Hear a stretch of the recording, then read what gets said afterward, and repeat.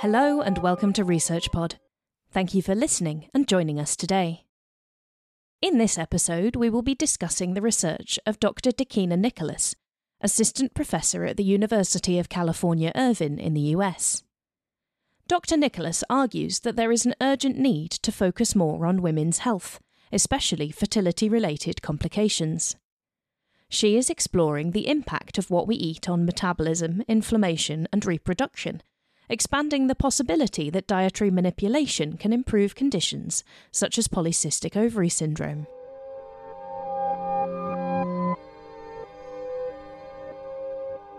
Despite making up around 50% of the global population, women are often underrepresented in clinical trials.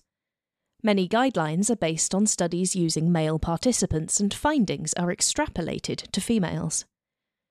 This outdated approach means that it is not fully known how to adapt drug regimens, treatment plans, or even training plans for athletes to meet the needs of the female population. But why is it so important to consider sex-specific studies and recommendations? There are environmental and behavioural differences between men and women, but some differences run much deeper and manifest as molecular and cellular differences between sexes. Even within the female population, there are many subgroups to be considered. It may also be essential to consider other aspects, such as hormonal status. For example, some diseases disproportionately affect women, including breast cancer and urinary incontinence. Conditions may also look different, with different signs and symptoms in men and women, such as cardiovascular disease or sexually transmitted infections.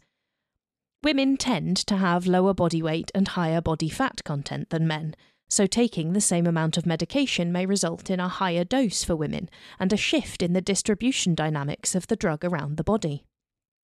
There is an urgent need to focus on women's health to identify the differences between sexes, including response to medications, to allow effective clinical decisions to be made using a person-centered, evidence-based approach.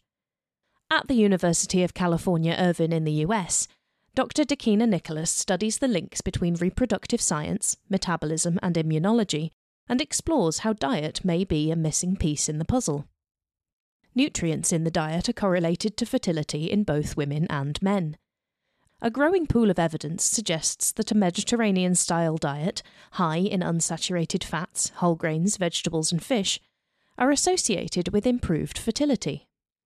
Higher intake of saturated fat is associated with poorer fertility outcomes. However, it is a complicated picture, as lower socioeconomic class, low educational status, and being part of an ethnic minority group can also correlate with less healthy diets and higher weight or body mass index, making it less clear what the causal factor is. Even so, it is beneficial to integrate nutritional counselling and education into clinical guidelines for the management of infertility, as this advice has wider connotations for improved health in general.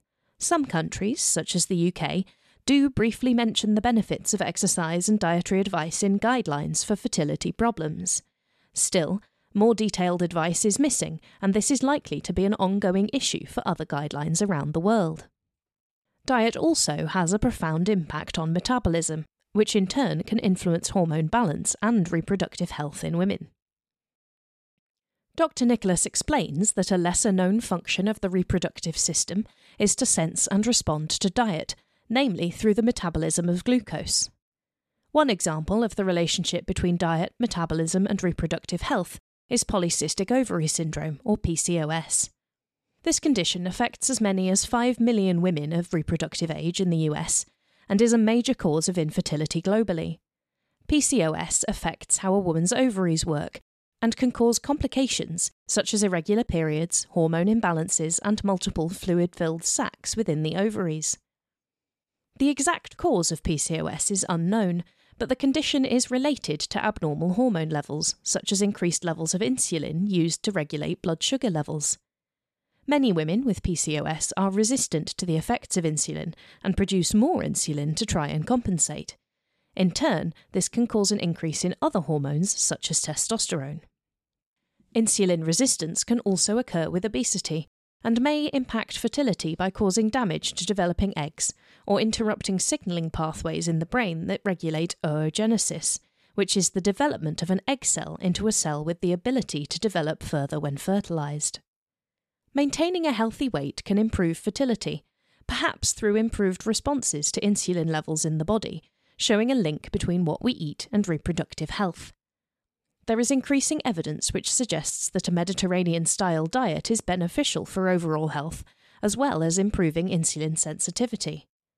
People who follow this type of diet are less likely to develop metabolic conditions such as type 2 diabetes, which is more likely to occur in women with PCOS.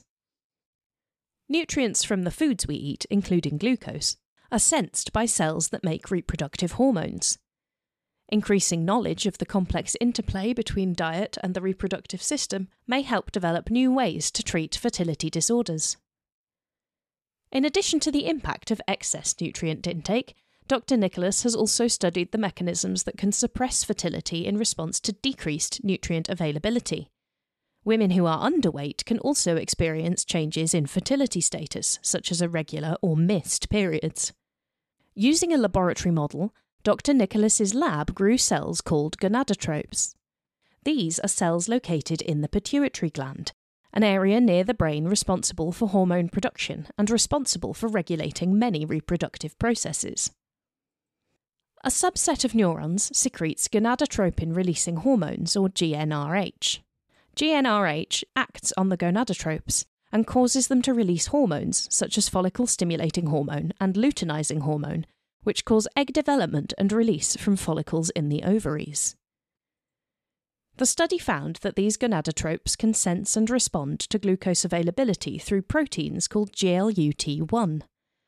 This glucose tells the gonadotrope what messages to send to the reproductive system through hormone synthesis and production. GLUT1 proteins play a vital role in diet and metabolism. GLUT1 deficiency, meaning that glucose transport from the blood into body cells is impaired, can cause an energy crisis in the brain and result in epileptic-type symptoms. In these patients, opting for a very low carbohydrate diet can help manage symptoms. Another example of how dietary manipulation can be used to help manage medical conditions.